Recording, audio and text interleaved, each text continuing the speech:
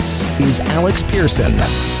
If we can get the positive side of this and move things forward, it will, you know that these people didn't lose their lives for nothing. It's gonna, if it makes a positive change that's nationwide, it'll be appreciated, I know, by families.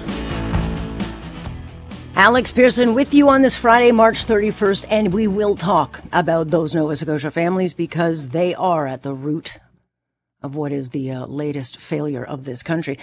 Great to have you here on this Friday. It has been one of those weeks where we do have too much to talk about. It's been a crazy, crazy news week. Even today, looking at the news, it just keeps breaking and breaking and breaking. So we'll be talking about it. We certainly have to talk about this Rogers deal because now they own my company. Big implications here. Big. So we will talk about them as we parse through some of the details. Also, just learning, as you heard in the news, Aaron O'Toole is stepping aside. I have a lot to say about Aaron O'Toole. I like Mr. O'Toole. I think he's a good guy. But we're going to talk about that because I think it's a loss to the party. And I don't know if I didn't see it coming or did. I'm not surprised. I'm sad to see him go, though. So we will get more details on that and talk about that. But I do want to talk about what we learned in this report Thursday, because I know it's a report that the government would love to go away, the RCMP would love to go away. We have to talk about it because the report is, it's disgusting what we learned, but not surprising. And, 22 people were murdered essentially because the RCMP didn't do its job. I mean, that's the dumbed down version of it. But, Brenda Lucki was a disaster as a commissioner. I mean, is anyone going to get held to account? Absolutely not a chance. Not in this country. In fact, a lot of the people involved in this utter gong show have either gone into other jobs in the police force or they're now into retirement.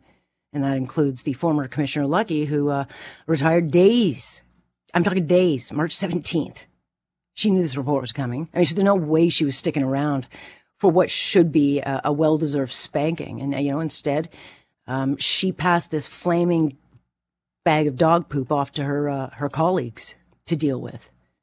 And this report, which is about 3,000 pages, based off evidence from this 7-month inquiry, and it reveals, the force was completely unprepared to deal with this event. That for 13 hours, it was chaos and confusion. Police didn't know where to go. They didn't know who they were looking for. They didn't bother to issue an amber emergency alert, which deprived locals of a chance to protect themselves. And the confusion, as we all remember, lasted for hours, not just during it, but then after it. The families, the locals, all left in the dark for just hours.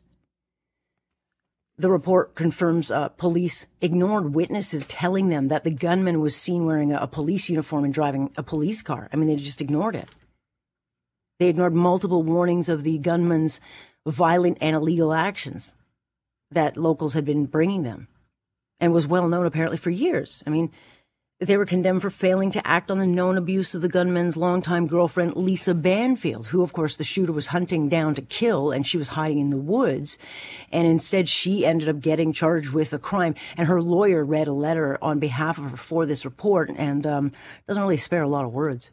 What happened to Miss Banfield, the way she was treated in the aftermath of this massacre, which began as an assault against her, is disgraceful. But this report is the first step to preventing that from ever happening again. The report, it just goes on and on. It doesn't end with the failures of abandoning families of those killed, failure of supporting the families in the hours, days after, and then to cap it all off. I mean, as if we should be surprised. In the almost 3 years since those people were slaughtered, our national police force has done nothing. Nothing to fix anything. And neither Bill Blair or Marco Mendicino, no one bothered to ask them, hey guys, yeah, I'm making some changes. I know it's been 3 years, but getting around to it? No, nothing. Just sitting around. I mean, you think about that. Brenda Lucki did nothing. She did nothing to fix what she and the others knew was broken. So she sat on her butt and did nothing to fix this very dysfunctional police force, which is supposed to protect our country's national security. I mean, this is who the Prime Minister hired to protect our nation. Like, they're tasked with investigating things like, foreign interference, foreign threats. And, 22 people were killed that day. And it comes down to the incompetence and failed leadership of a commissioner who was clearly, I think, more worried about keeping her bosses happy instead of fixing the force. Because if you're not prepared as a national police force in the year of 2020, 2021, not to deal with this, when you know you had the guidelines and other attacks like the 2014 attack on Parliament Hill, you don't know, if you haven't got a plan in place for these big mass casualty events in 2021, then like why are you our national police force? It's insane to me. So they put all these recommendations out, including telling the province of Nova Scotia, maybe you want to rethink your contract with this force of rural policing next time around. They've got to do basic training for communications, like there's a gunman loose, hide. You have to be trained to say that, apparently. 911 operators need to be trained so that they can communicate the danger to the front lines. That's always a good idea. And also to be able to tell those calling in terrified what to do. Of course, they need domestic abuse training because in 2023, they still don't know what to do. I mean, honestly, they missed all these signs of danger. People are bringing them. The other recommendation I got a chuckle out of that the government should pass a law so that the ministers of public safety can't interfere with police investigations. In 2023, we need a new law to make sure that the politicians don't tell and interfere with the police to push their agenda. Because remember, Bill Blair, who was then the safety minister, had denied these allegations that he was interfering in the investigation by pressuring Lucky to tell him about the guns that the killer used because they were trying to push this new gun law. And they both denied it. The report said there was no interference.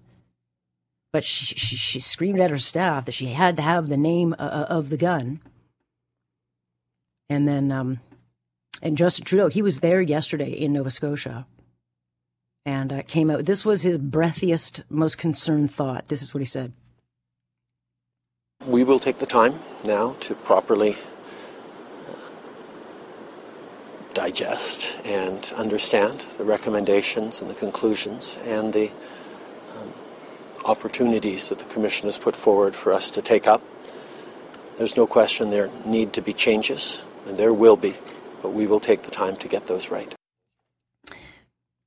Another 3 years? 4 years? Yeah, let's take your time. I mean, look, we shouldn't have to digest any of this incompetence.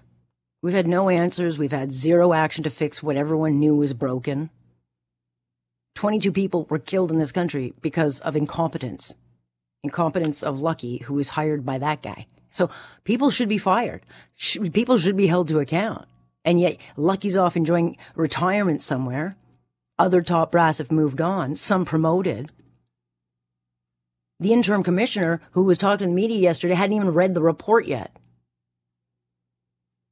I mean, I've asked this a lot. Who gets held to account in this country? And why would we trust anybody? I mean, we've talked about this all week long. We talk about it a lot of broken institutions, whether it's our court systems, now it's the National Police Force, which, is supposed to protect us. And then, we've been talking about, bail issues. There are a lot of our government institutions that are really broken. If I'm a terrorist looking at this country, I'm going, what are we waiting for?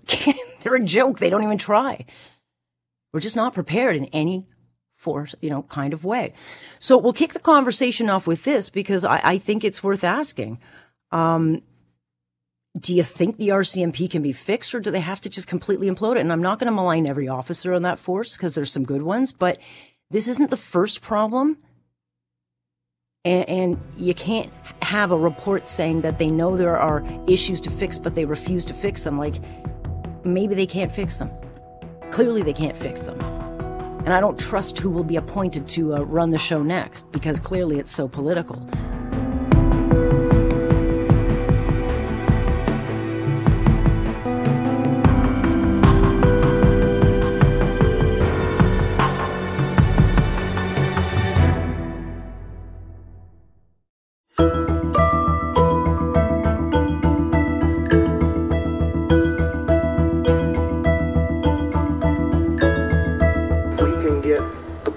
Side of this and move things forward, it will, that these people didn't lose their lives for nothing. It's going to, if it makes a positive change that's nationwide, it'll be appreciated, I know, by families.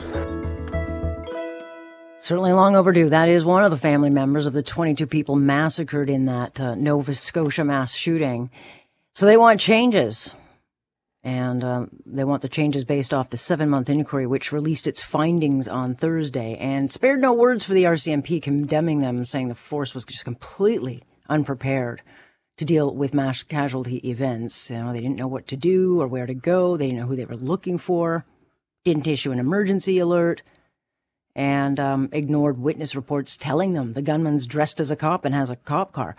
But they also ignored multiple warnings of the gunman's violence and illegal actions through the years, and ignored domestic issues brought forward about the girlfriend that he was hunting to kill that night, and would go on to be charged. And to cap it all off, I mean, it's a 3,000-page report, but to cap it all off, and as if we should be surprised at all, in the almost 3 years since this mass shooting, the force, of course, has done next to nothing to fix anything, any of it, right?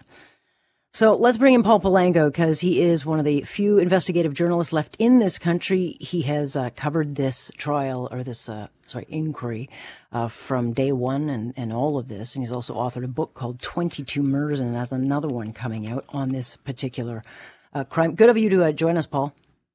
Good to be here again, Alex. All right. So you listened to the report. You were there dealing with it. You might still be there today. But what were your findings? Were you surprised that it was as direct, or did you think it hit the right tone? Well, yeah, in some ways it did. I was surprised, because if you went through the 76 days of hearings conducted last year, the commission basically skated around any controversy, didn't really press anyone on the RCMP, in the RCMP for evidence. Nobody was cross-examined. Police officers were allowed to testify together so they could support each other's story. And so there wasn't much hope that there'd be any criticism coming out. And I was sort of somewhat shocked that they actually nailed that part of it. Because, Alex, back in May 2020, when I first started writing about it, the first piece I wrote in Maclean's magazine was the Nova Scotia massacres reflects everything that's wrong with the RCMP. And I went on from there, and a few weeks later wrote, it was an epic failure in policing. And I was called an armchair quarterback and didn't know what I was talking about, and just trying to sell newspapers. But I stuck to my guns, and they seemed to have 100% supported the position I took. Yeah, I mean, there's a lot to kind of parse through on this thing. It's 3,000 pages, but we should note that Brenda Lucky, who conveniently retired and walked out the door on the 17th of this month, nowhere to be found. She kind of just left this poop sandwich and left it for her colleagues to deal with. And like, what are they going to say? They got to wear this thing. But it's just like, who's going to be held to account? I mean, she's on retirement. She doesn't have to show up or say anything. Others have been, promoted, but they haven't fixed anything in the years that have gone out. No one's done anything. And I'm just like, what is wrong with this country? That's right. Nothing was done. And, it's all fine and well for the commission to come along and create this sort of horrible picture of what the RCMP did. Because, if you look at their point-by-point response, it's basically the RCMP didn't do this, didn't do that, failed at this, failed at that, didn't do this, should have done that. There's not one thing where they say they did what they were supposed to do. And it's a long, it's 130 recommendations. A lot of them have to do with those errors. But what has happened in the interim, even before the commission, was that the key people at the top of the RCMP, like Lee Bergerman, Janice Gray, and others, were allowed to retire, were moved out, were promoted. In fact, Lee Bergerman, the head of the RCMP in Nova Scotia at the time, she was given essentially a 21-gun salute on her retirement by the Nova Scotia legislature for job well done. Yeah. So that tells you what the thinking inside was. And then the other thing before we get to this is all parties at the provincial and federal level made an agreement not to push this as an issue because they didn't want to ostensibly to upset the families, but really what it was to protect the RCMP. So you don't have the NDP, Conservatives or Liberals asking any questions in the provincial legislature or the House about this, trying to dampen things down. And that's one of the reasons I went out of my way to write a book before the commission came out, laying out the evidence and describing this epic failure of policing. And it seems that they were at least felt compelled to confirm that. So, yeah, I love that. But there's no accountability. No, of course not. There won't be unless there's civil action on that. And the Prime Minister goes out and gives his best sad face and sad concerned voice. And nothing will change. I mean, he'll think about this. I mean, the last person I want to rebuild the RCMP is this Prime Minister. Can it be rebuilt, though? I mean, look, they're going to look into this. I don't know if they're going to get any of these recommendations. And I don't know, Paul, if you can actually have faith. I mean, this is the force that's supposed to protect our national security. But right now, do you think I want them investigating Chinese interference? It is a gong show. But what do you do with this? Do you recreate it, rebuild it, just let the politicians figure it out and the top-level brass, rebuild? Well, traditionally what they do, and Mr. Trudeau has done it. I mean, I was face-to-face with him yesterday, and you're right, he was glum-looking. He looked like he didn't want to be there. Oh, of course not. Well, hold on, Paul, because after that he went out to play some music. He was on the stage with a great big C with a party of Seamus O'Regan there singing along with Santa. Like, of course he didn't want to be there. He wanted to be at a party with Seamus O'Regan, but I digress. Yeah, I mean, I was doing a radio report. I stepped outside the hall to do a radio report in Halifax, and Mr. Trudeau came walking out right towards me, and he was looking at me. I was looking at him, and I think I thought to myself as I was talking, I said, I think he knows who I am, because he didn't wave, didn't smile. He just had that frown on his face. And we sort of glanced at each other, and he passed by to go to the press conference. But getting back to your point, Mr. Trudeau says, I'm going to look for the perfect person to run the RCMP, and he emphasized perfect. And what this means is he's looking for someone, and he said this, with an Indigenous background, if that's going to fix it.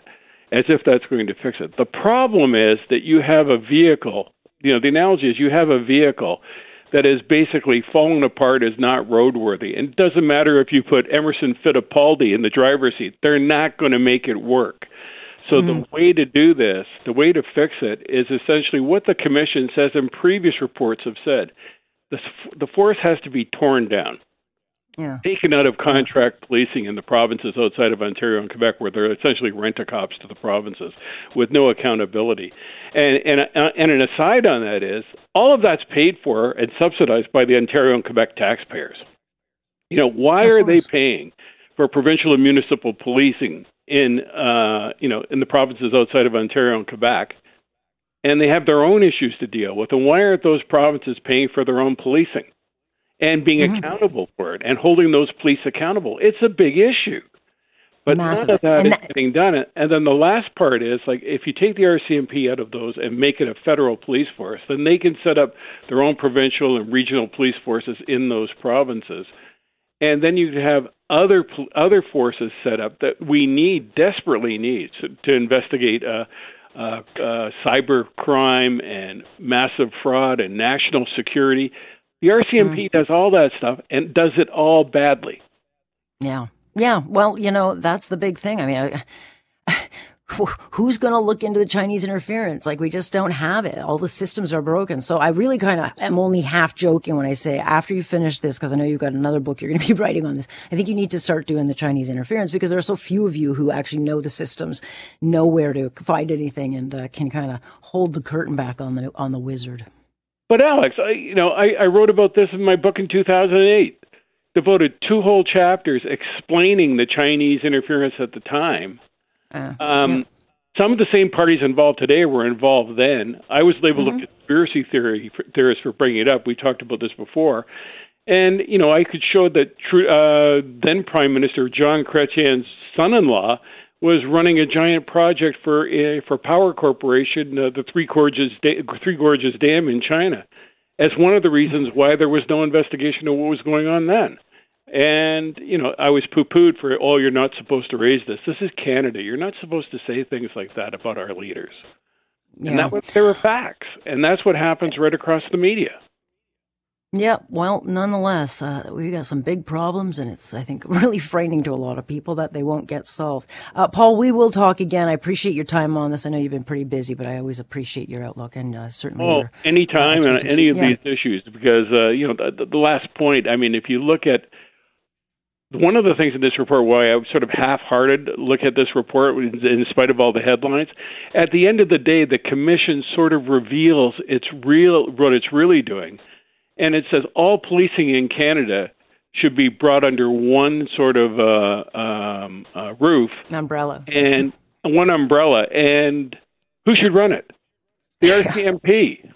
No. Should be training all policemen. No. This commission miss. Yeah, no. Ay.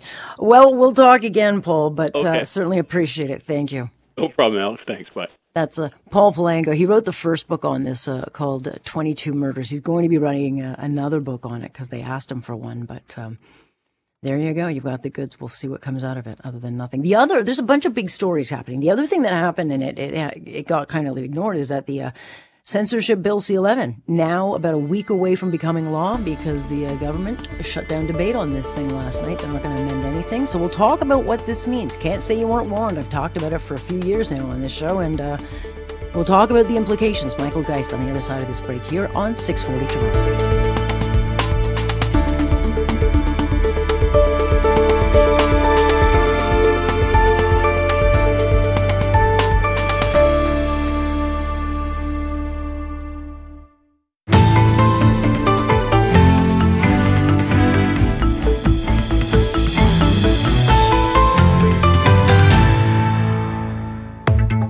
This is important, and we've been talking about it for a long, long time on this show, and now it is very close to being a reality. The censorship bill, C-11, now in final stages of becoming law, so we're talking like a couple of weeks, maybe even sooner.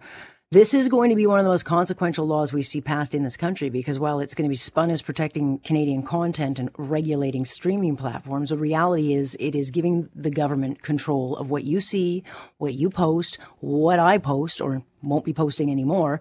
And look, this is a bill that went through record amount of debate in the Senate. And there were record numbers of witnesses in the industry. The Trudeau government, push back against that, and they shut down the debate on Thursday, rejecting all of the Senate recommendations, including one to protect content that we post online from regulation. So let me bring in the man who has been waving the most flags on this. He is Michael Geist, law professor over at U of Ottawa, and knows all things in internet and e-commerce law. Great to have you, Michael. Well, thanks so much for having me. You have spent so much time covering this and putting this out there, and it's coming. What are we looking at now? Like, this got to go back to the Senate, but the bill as is, I think, a terrible, one of the worst laws we've seen in this country. Am I being too harsh? Well, I think it's enormously problematic. I must admit, I think some of the characterizations that we've seen are exaggerated. This isn't China. This is not North Korea. But it does have the potential to impact our ability to be heard. I think we get to post what we want to post. And there isn't, I don't think there are implications in that regard. But part of expression is the ability to be heard. And the fact that this legislation does still give the CRTC the power to treat content, posts on YouTube videos, TikTok videos, these kinds of things are all treated as programs that can be subject to certain regulations. That is still in the bill. The Senate was convinced that was still in the bill and that there was a need for a fix. And I think discouragingly, it went back to the House, as you've said. The government took a look at that amendment, an amendment that I have to say still met the objectives of the government. And they said, no, we're going to reject that. And so you're right. It now does head back to the Senate for their approval of a bill that does adopt some of the Senate amendments, but the most important one lies on the scrap heap. All right. And so how long does it take then for this to come into play? Because obviously the CRTC, which governs what I do and what media does and what you watch and stuff, how long will this take before it actually comes in? Yeah, I think we're still looking at a pretty long road. So the next immediate step is for Senate approval. They're off for a couple of weeks, so we're looking at mid-April, but it'll go back there. And I think the expectation is that, notwithstanding the fact that the Senate did approve the changes. The government rejected some of those changes that, in all likelihood, the Senate will still accept the bill as it is now and basically admit defeat, so to speak, with respect to their proposed amendment. The next step would actually be the government putting forward a policy direction to the CRTC. So they've tried to suggest, don't worry about some of your concerns. We're going to direct the CRTC about what our key priorities are. That's going to take a little bit of time. Then the CRTC gets involved. So nobody's seeing any big money or any big changes, frankly, for quite a period of time. Well, that is good news. I mean, Pierre Poilievre says he'll toss this thing out, but once it's, I guess, passed by the Senate, we'll start to see kind of some motion with the CRTC. What is it in your mind? Because they push back a lot. I mean, there were times during the testimony in the Senate where witnesses said they were being bullied by Liberal MPs trying to push this through. But why are they pushing this through and so desperate to get this through so fast without debate? Well, I think the big question really is, why are they choosing to reject the Senate amendment, quite frankly? Right. I mean, we have a reasonable discussion as to how much is an appropriate debate and the like. I think when you're in opposition, you don't like governments cutting off debate. And so we've, back when it was the Harper years, Liberals didn't like it. Yeah. Now the shoe's on the other foot. But the most important question really is, the Senate took on board both the evidence that they heard that there was an issue here and the government stated objectives about what they wanted to include, and created what they've described as a surgical amendment, one that ensures that the government's key priorities are still in place, but that there are some greater safeguards for the potential regulation of user content. And the fact that that was rejected, and frankly, the reasons that have been given are all over the place. Some basically suggest, well, they want the power in the future potentially to regulate. Others say these are loopholes, which is just plainly false. Others say, oh, there's nothing to see here. In fact, it's not regulated. But that's simply just not the independent expert view on where things are at. And so I think the big question is, why? Why on earth, if you were given a nice off-ramp that still allowed you to meet your objectives, did you continue to insist that, no, we're going to go ahead and maintain these powers? And I fear that the answer isn't one that's going to leave anybody with much comfort, because it does suggest that the goal is to maintain some of these powers in the legislation, perhaps not to exercise them today or tomorrow, but they want to have those powers in place.